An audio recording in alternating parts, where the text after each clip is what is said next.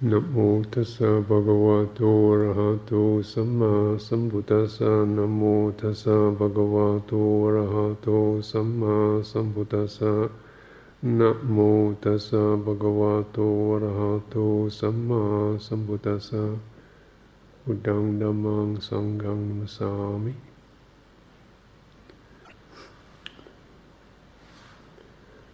So last week or so we've been practicing a meditation retreat, and various people have been giving reflections on the themes of called the 5 hindrances, which are the basic obstacles that we experience, primary obstacle we experience in meditation. And actually these aren't just sort of trivial things just to brush aside to get on with the real practice. They are the real practice. At one stage they definitely are the kind of real practice, because in meeting these and understanding these and dismantling or transmuting these, you just develop a lot of skill, and you need to develop this skill. The skill basically developed is called the 7 factors of awakening, or 7 factors of enlightenment, which is mindfulness, investigation, energy or persistence, sense of keep going with it, quality of uplift or rapture or kind of buoyant state, calm, collectedness, concentration, and equanimity, which means your mind becomes very even and balanced and wide, spacious. And these are in order to master or to transmute or transcend these hindrances, these are the kind of qualities that have to get engendered, and they get engendered at this particular place where we find ourselves struggling. So it's a very important place. It's not a kind of of course it's very irritating and disappointing when you find yourself dull, sleepy, which is one of the hindrances, or carrying some kind of niggly grudge, which is another one, ill will, feeling bad-tempered and sulky, fed up, or sometimes more than that, or some kind of things tickling your fancy, images of things you rather fancy, and you're kind of getting this continual thing kind of fluttering through the mind, exciting, and you're trying to, much more exciting than watching your breath. Well, there isn't more exciting than watching your breath. Maybe watching paint dry is a little less exciting. So you have to, in order to get over the sense of wanting to be excited, that it requires a lot of deepening, because the aim is not really about excitement, but a kind of deepening where you can experience a sense of buoyancy. But first of all, it means you've got to get over this attraction to the glossy surfaces of life, the flavours, the scents, the visual appearances, the signifiers of things that seem attractive or lust arousing or really desirable, glittery things, sexy things, tasty, luscious things. And these are the things that start popping up in your mind. And of course this tends to make you very fidgety and restless, so that's another hindrance, and a whole lot of those makes you doubt there's anything worthwhile in doing this practice altogether, which is another hindrance, What am I sitting here just going crazy for? Why not do something more useful with my life? That's considered a hindrance. So these 5 set up a formidable kind of smoke screen that's continually throwing the mind out. And, but actually, so we can think they're just a pain. Well, they are a pain, but they're also to be understood, hey, this is good stuff, because if you get skillful at mastering these, you really can have a lot of strength and resources. The sense resources are called one way of expressing them is these enlightenment factors. And you can't, the sense, what they really mean is that these are what's required for liberation. So the mastery of the hindrances is exactly the same as establishing resource for liberation, and you can't master them without meeting them. And glory be, they don't hesitate, they march right in. So you don't have to wait very long before you meet a few. Saying, here's your chance for enlightenment. But they don't seem like that. They're generally saying you can't meditate, So it's important to get that sense of kind of right view about it. And they take us in, because you really have to understand and get penetrating the source of these, the confused energies, the confused values, valuing things that really have little value, getting focused on things that are just not really that important, getting irritated about things that aren't really worth getting in a flap around, speculating around things there's no point in speculating about, judging, forming views, all this sense-iness which is trying to find some ground for happiness and security and being me, getting on a winning ticket, getting some solid ground. And, who doesn't want some solid ground, some territory, some place where they feel comfortable, a nice room, a door to close, a feeling that this is what I am, being seen in an agreeable way, being valued or respected or at least not abused. Who doesn't want that? And who doesn't want to feel happy? Good, pleasant, obviously. But of course, you recognise in life that those things are pretty shaky. Praise and blame, fame and disgrace, so on. People form perceptions and ideas of each other, impressions and so on. Be pretty damaging. And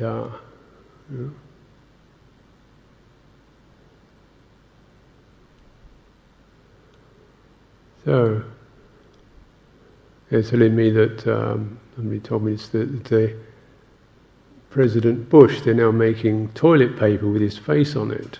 It's a sign of what you call protest vote in American terms. Very tangible, so you can actually express your opinions about the president whenever you go to the loo. Well, you can see someone who could, in some sense, be seen as the most powerful person in the world at the top of his game is also just toilet paper. That could be a difficult perception to master, couldn't it? Imagine having your face printed on toilet paper. Sometimes it feels like that.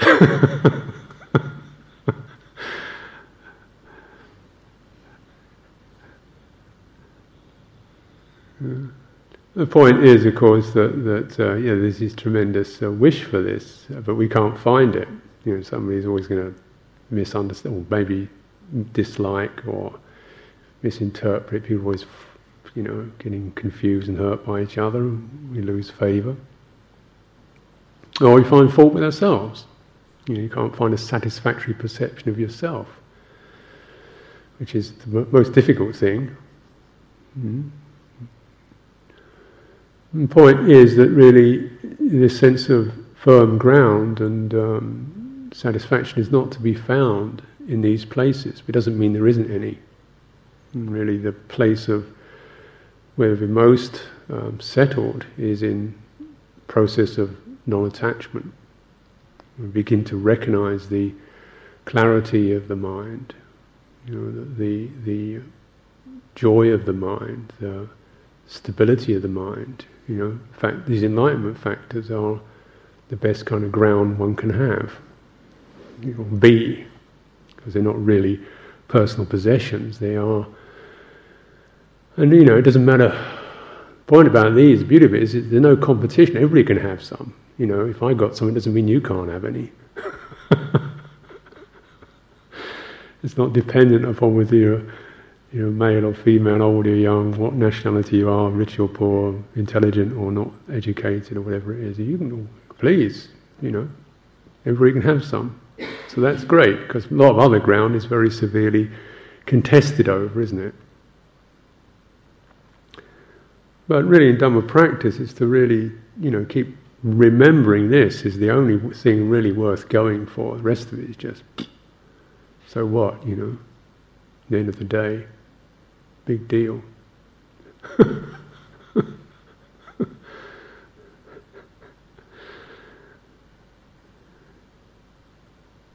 And the things we have to deal with fundamentally are not really, other people, but really the hindrances in our own minds.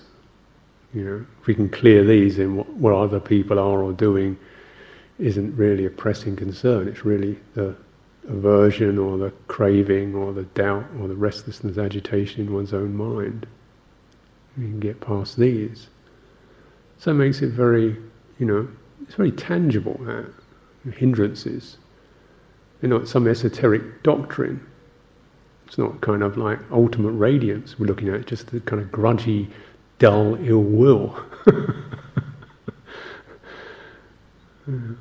Or a kind of fluttering, skipping mind that won't settle anywhere. And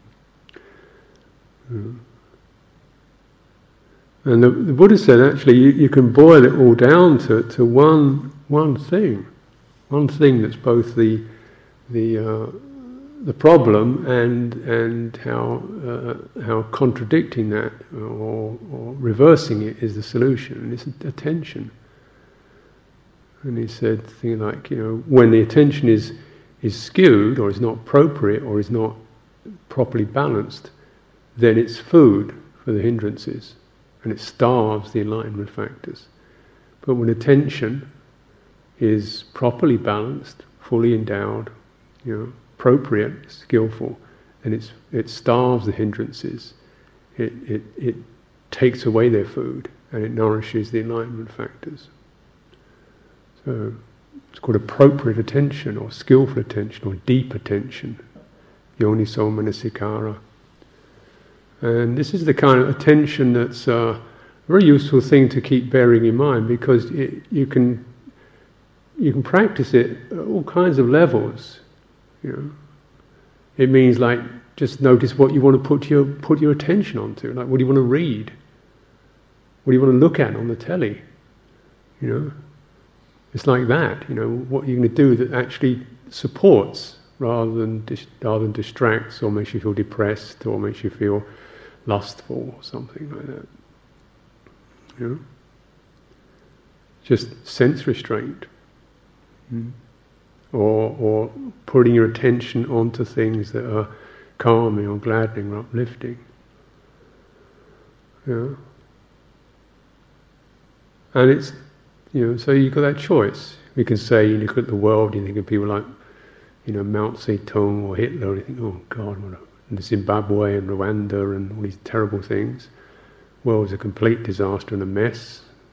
Or you can look at things like the Buddha or Jesus or Nelson Mandela or something like that, Dalai Lama. You think, oh, humans are great. What do you want to put your attention onto? What really supports you? You can come to a monastery and sort of look at somewhere that's kind of empty and open and quiet, or you could go to a, discotheque or something. What's worthwhile? What helps? So you can look at it like that. Very obvious thing is just what you want to bear in mind. So that acts as almost the preliminary foundation for mindfulness, because it's saying there are some things you don't really want to bear in mind. I mean, maybe sometimes it is good to bear in mind the poverty and tragedy in the world to evoke a sense of compassion. But if bearing it in mind just makes you feel depressed and hopeless, maybe that's not a good thing. And you can see how you can look at the same thing, poverty and tragedy in the world, and with appropriate attention it could evoke a sense of compassion and eagerness to help, or with inappropriate attention you just feel overwhelmed and depressed. So, it's bearing in mind, or mindfulness, is just something that sustains attention, but the appropriateness of the attention depends upon something like, what's it doing to you? So the Buddha doesn't say, he doesn't say, don't ever look at this or don't ever think about that. He says, don't look at things that cause lust to arise. Doesn't mean don't look at bodies or don't look at nude bodies even, but don't look at something that's causing that to arise. You're getting overwhelmed in that way. But you can look at the same thing and you get a sense of dispassion or interest or compassion or whatever. So really, that's the point. Is the basic, you might say, the mood tone, or even the intention of your mind. So one of the factors of appropriate attention is called intention. Intention isn't just a deliberate, considered wish. You might say, to use the jargon term, it's where you're coming from. If your mind is hungry for sensuality, or whether it's fault-finding, grudging, irritable, fault-finding, picky kind of mind, or whether it's vindictive. So he says, you should spare three qualities: the non-harming, and the non-cruel or critical or vindictive, and the non-sensual. So you see, it's the things that then, when you actually can then place those, or begin to keep referring to that quality, in those qualities, those bases in your mind, thinking things through from that perspective even, then you're starting to establish this flood or this flow of skillful mental intention. Because this is the intention that's going to liberate. I don't think anybody got liberated is developing more harmfulness, spitefulness, and craving.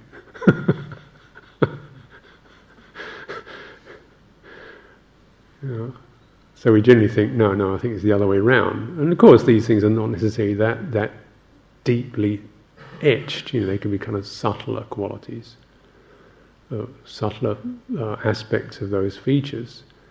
So then, also what is important to bear in mind with appropriate attention is contact, which means what are you actually, where are you making contact with things?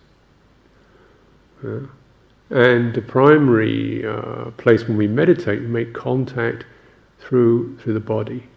As you ground your attention in your body, you begin to sense, within that sense of being in your body, you begin to sense the kind of gnawing hungriness, or the crabby, tight constrictiveness, or the kind of all these different energies moving around. So you're bringing your attention into a place where the contact you're having is causing the factor of investigation, mindfulness and investigation to arise, the first two enlightenment factors. You start to put it somewhere where you can actually pin it right down and really get into it, really examine it. So it's not just kind of flittering by. Sometimes you wish some of these things would flitter by. You're sitting there in meditation, 6 hours, 7 hours a day. Geez, this stuff is supposed to be a nature. It isn't doing its changeability very much. But in a way, that's kind of what meditation is about. It's about looking at the places where the thing just keeps repeating and repeating and repeating and repeating and repeating, and this nagging thing, till eventually you've got to investigate it. You have to find a place to be able to do that. So mindfulness, meditation, mindfulness of the body is a suitable base to come into contact with these hindrance energies in a way that's potentially liberating, because you can investigate them, you can inquire into them. And you've got to be kind of frank and fearless about it. There's no point fudging up with a whole load of, I am this, I am that, this shouldn't be happening kind of stuff. So we throw that one out the window.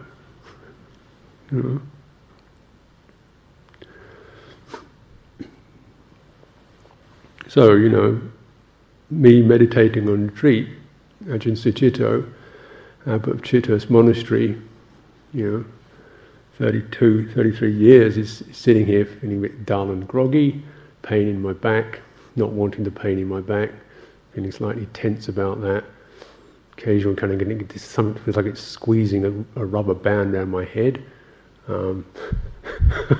Coming out of that, just trying to hold it all up, and feeling the energy kind of going a bit spongy, drifting out, pulling it back again, trying to breathe in and out, something kind of feeling I've just lost my body again, pull it back up again, This is about the first hour or so. And sort of things doing, mind getting a bit, edgy about that. And something stabbing down, stirring up some sexual energies. Goodness me, leave me alone. And something else kind of comes in. And then feeling some object, something I've got to do, sort of drifting into the mind. So, shut up, will you? And yet, but essentially, it doesn't go very far. It doesn't kind of really stream out into magnified realities. It's just kind of keeps bubbling, kind of nudging up. It's kind of doesn't flow into full form, full flight, flood of perceptions and images. Just this kind of turbulent stirring, and just sitting on it, and spreading awareness over it. And appropriate contact.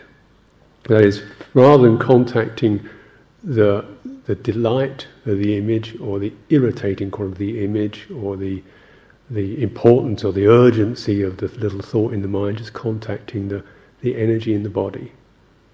When it's going sluggish, or it starts to crackle, or it starts to swing out, or it feels certain parts of the body light up. You feel suddenly very tense in the head, or contracted in the chest, or something sinking in the belly. And just keep spreading the breath energy over the whole body, spreading it out, straightening it, just with this sense of not trying to even change anything, but just to get more fully and evenly aware of the whole body, and let that, and persistence, So some things I spend maybe 3 days with, and that's nothing much. Really, 3 days is nothing much.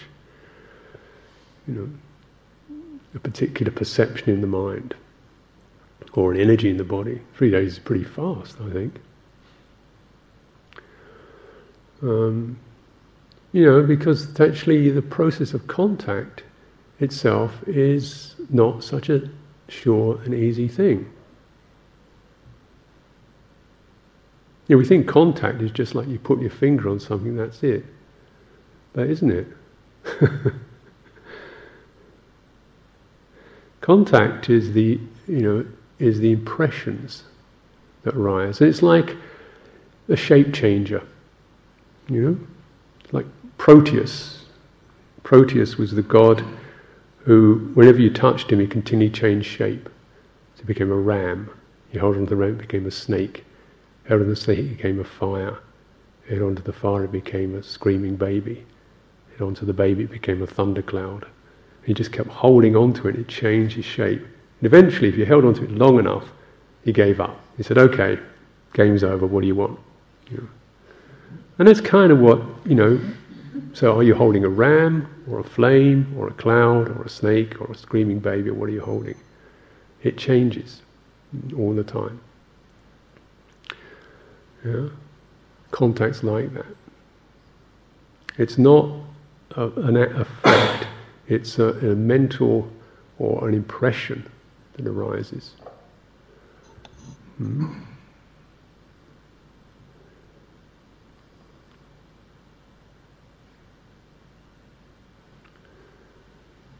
Certainly when you sit in meditation retreat, living with a group of people, you get this sense of, people can seem wonderful or irritating or disappointing or confusing or completely out of it or right on the mark or whatever. You just get this kind of continual kaleidoscope of impressions occurring. And you're trying to find something you want to find the right one to really nail that person. She is that. Got her on my screen. Know what to do with her. She is that. I've judged. She's now indicted or whatever. And then, oh, that doesn't fit. Okay, try this one, And eventually you can't fit anything. And the shortcoming, of course, is that we tend to buy into one particular perception and say, that's who she is. She's one of those. Or he's one of those. He never does this. So you get kind of authority projections or sexual projections, or he's taking over, or she thinks a lot of herself, or whatever. No. What are you contacting? Apart from the mirages that arise in one's own mind. That's what we're contacting. And you've got to hold those, because exactly those are the things that are causing the hindrances. They are, in a way, they're the objective factor. If you believe in them, you don't see the hindrance. You think somebody else is irritating, or somebody else is fantastically good looking, or somebody else is this, that, or the other. No, it's a hindrance in your own mind. It's a take, it's a perception in your own mind that's doing that.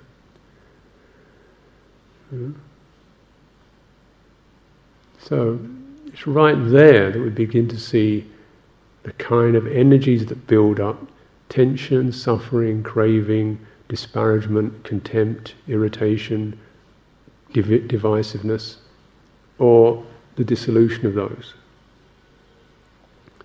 Because even having the perception of somebody else as being fantastic and wonderful, or radiant luminosity, is a bit of a hard number to lay on somebody. Probably easier than having your face on toilet paper. I think I'd sooner have that one myself, radiant luminosity, rather than, something to wipe your bum on. But still, being radiant luminosity all day long to other people could be a bit tiring, when you just want to sit quietly and have a cup of tea, or go over a walk, or read the newspaper or something, if you would expect to be radiant luminosity. Oh, you're supposed to be this, you're supposed to be ultimate compassion and wisdom, why aren't you doing this? Good.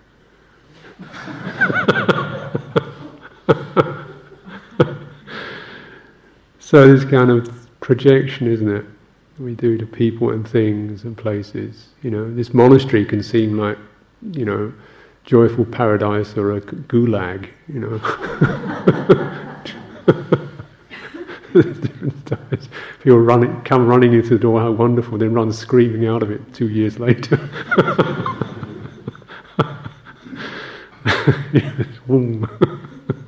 Shape changer. Where's it? What's happening? So you just kind of hold these. These are very difficult to hold because we're dealing with the most evocative. Shape change is incredibly evocative. These are called sankharas. These are formative energies, and they form our realities, and they're steeped in our own karma, our own dispositions, our own irresoluteness, our own absences, our own fearfulness, our own things we've had difficulties with, things we've been beaten up when we were kids, so we got a lot of fear energies, or we were deprived, so we got a lot of hunger energies, or whatever, So these things are then right there, formative. They form these perceptual realms that then we find ourselves struggling with. So you want to kind of get to the root of those, and appropriate place of contact is finding it in your body, not in your mind, or really where your mind and your body meet. Because you're not just kind of sidetracking the whole thing. You have to, know them and feel them without getting caught in them. And that's the place where the mind and the body meet. Because if you just weren't dealing with it, that wouldn't do it. Just kind of skip out somewhere, go into some trance, that doesn't do it. But where the mind and the body meet, you can sense this thing welling up, and you've got a basis. It gives you an appropriate place of contact where you can just hold, spread, and develop qualities of persistence and investigation, And gradually, through those two facts and mindfulness, the sense of the mind starts to get agile and starts to get buoyant, starts to develop some rapture or some uplifted senses. Uplifted, like starts to get bright, And this really is the turning point when the hindrance energy starts to be less than the enlightenment factor energy, at the place where we experience a sense of uplift, slightly lifted up state. You want to do more of this, and that's the hinge. That's the place where it starts to turn the other way. You might say that's our first. It's not exactly the first mark. The first mark is mindfulness investigation. The first place you feel you've really started to, get your head above water. And then from there you can kind of base your energy, your attention on the sense of clarity and joyfulness, and that mind can calm down, and then these other factors come in of concentration and equanimity and so on.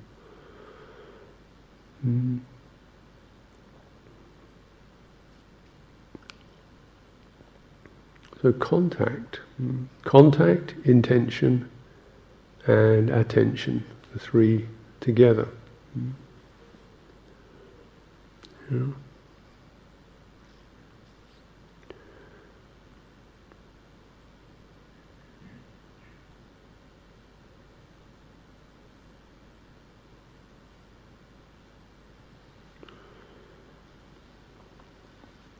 So when we do mindfulness of the body, often we use the breathing, sense of breathing out. It helps just the rhythmic flow of it helps to counteract the tendency to get locked.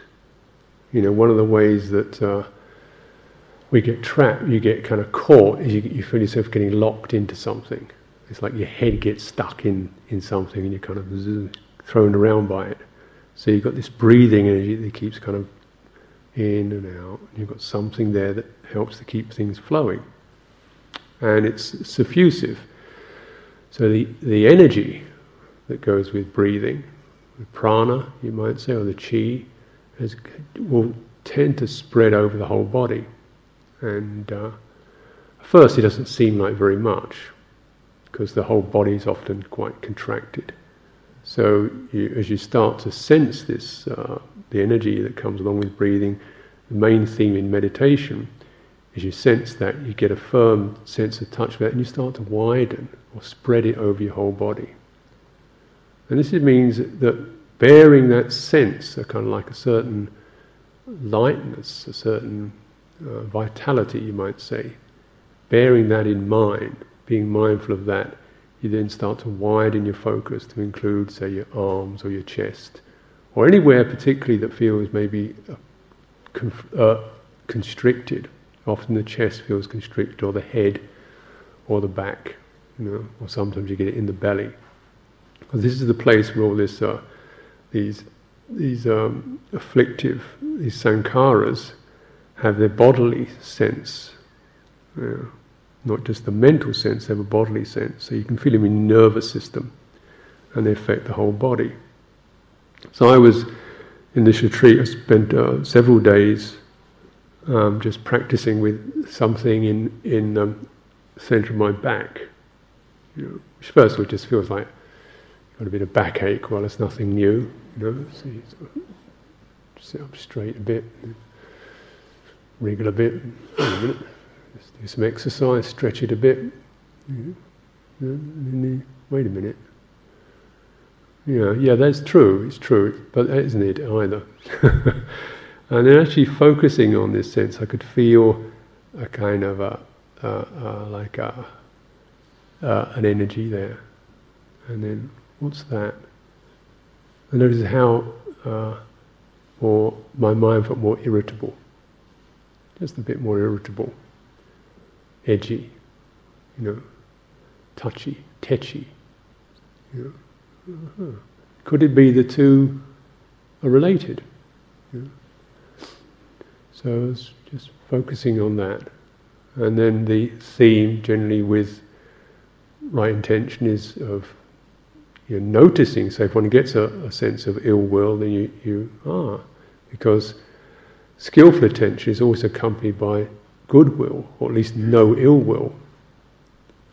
So if something you've got ill will in your mind, for whatever reason whatsoever, one certainly sympathise with that, but it's not a suitable basis for appropriate attention. appropriate attention always does not have ill will in it.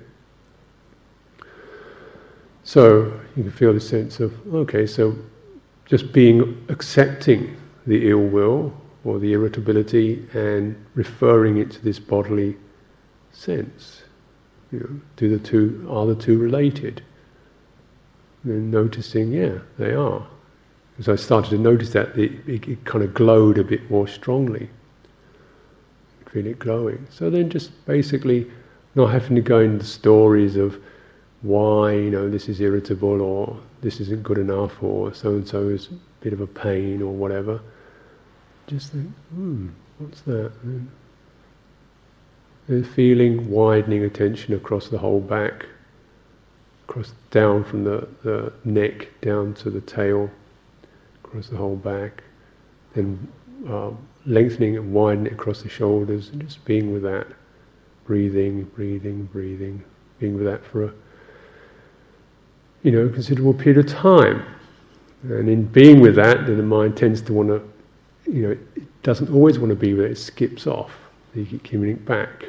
Or it gets impatient, it wants to find something out, it wants to make something happen, it wants to release something. No, that's not it. Just keep back being with it. Just have appropriate attention, not desire to get rid of, not the need to understand, not, my meditation practice isn't working very well. No, that's not appropriate attention. Appropriate attention is just bearing this in mind with no ill will and just sustaining that without ill will and without spinning off. And after a while it sort of feels just a very point when the shape changer, I could almost feel the shape changer suddenly, okay, enough, and stopped. It stopped bringing up this kind of turbulence. It just, okay, you've done enough, and it stopped. It stopped, and then the body dissolved. It wasn't like, bingo flashes of light, just suddenly the whole body dissolved. Didn't disappear, it just became something like a plasma, you might say, or fluid, or and realise that most of my body is ill will.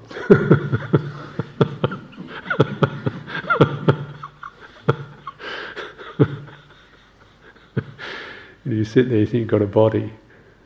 Of course, you can feel its kind of hard edges and tight bits, and that's just an ill will body. But you get so used to having it, it's not deliberate hatred, it's just the feeling of, oh goodness, it's like a compacted, what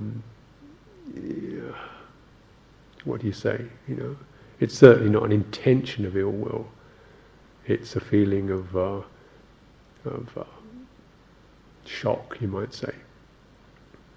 Shock, sense of shock. So the whole body is actually in some perpetual low-grade sense of shock that makes it edgy.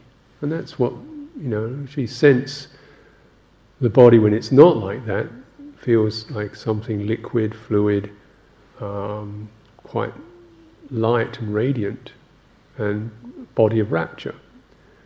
And then there's that body, there's another body which feels like it's got hard, spiky bits in it, and tight muscles, and broken bits in the bones and things like that, and jangly nerve energies in it. There's that, the affliction body. And you can live with the affliction body for so long that you kind of, that's it, that's the body. You don't even notice it till you have to sit with it for a week, and stop spinning off, stop running off, You don't want to sit with an affliction body, so you run off. Mind keeps running off. You see, sit with the affliction body, the pain body, and hold that till the shape changer changes and gives up. You realise that your very body itself is just a fantasy, changing mirage.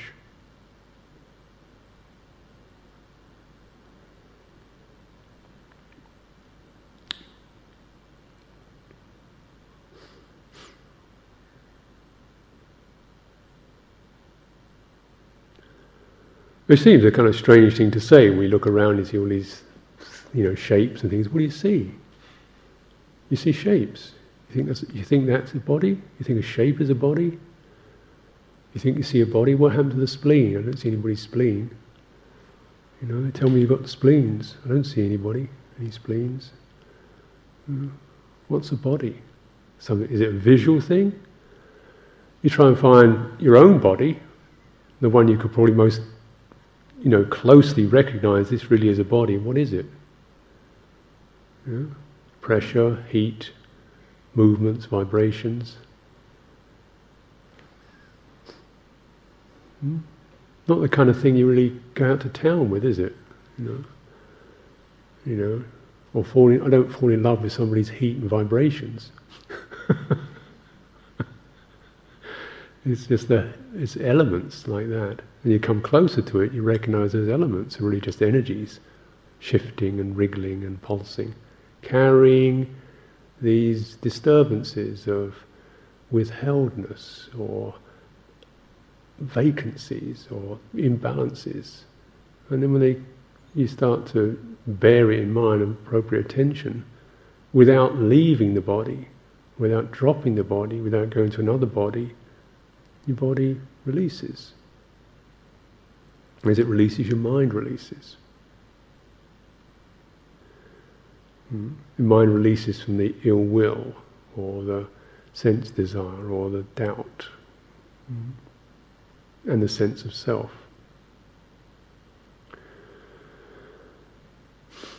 This is the value of appropriate attention, and it's something you can take as a preliminary factor for what you want to bring your attention onto.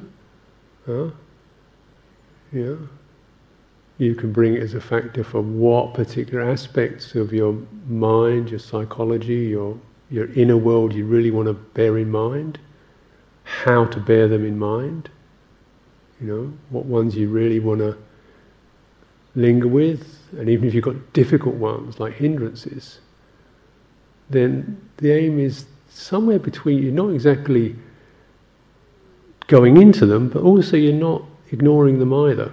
And that's the subtlety of meditation, in my opinion. Is that it is appropriate attention to the hindrances, not noticing them, no attention to them, nor is it inappropriate attention, but appropriate, skillful attention to these hindrances. And they are if you hold them, the shape changer can eventually give up and say, okay, you win. Here's the door, opened up. Here's some freedom for you. And freedom that's much more than just a sense of, happiness or release, but a real freedom that has a wisdom aspect to it. You recognize that really, on one way of looking at it, you don't have a body. It's not a big deal.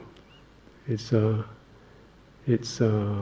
formation. It's a kind of it's something we can be in, but it's not essential identity or a finite thing, and that has its own consequences in terms of what your body looks like, feels like, even its sickness and demise. So, a practice like this actually has very, very far-reaching effects.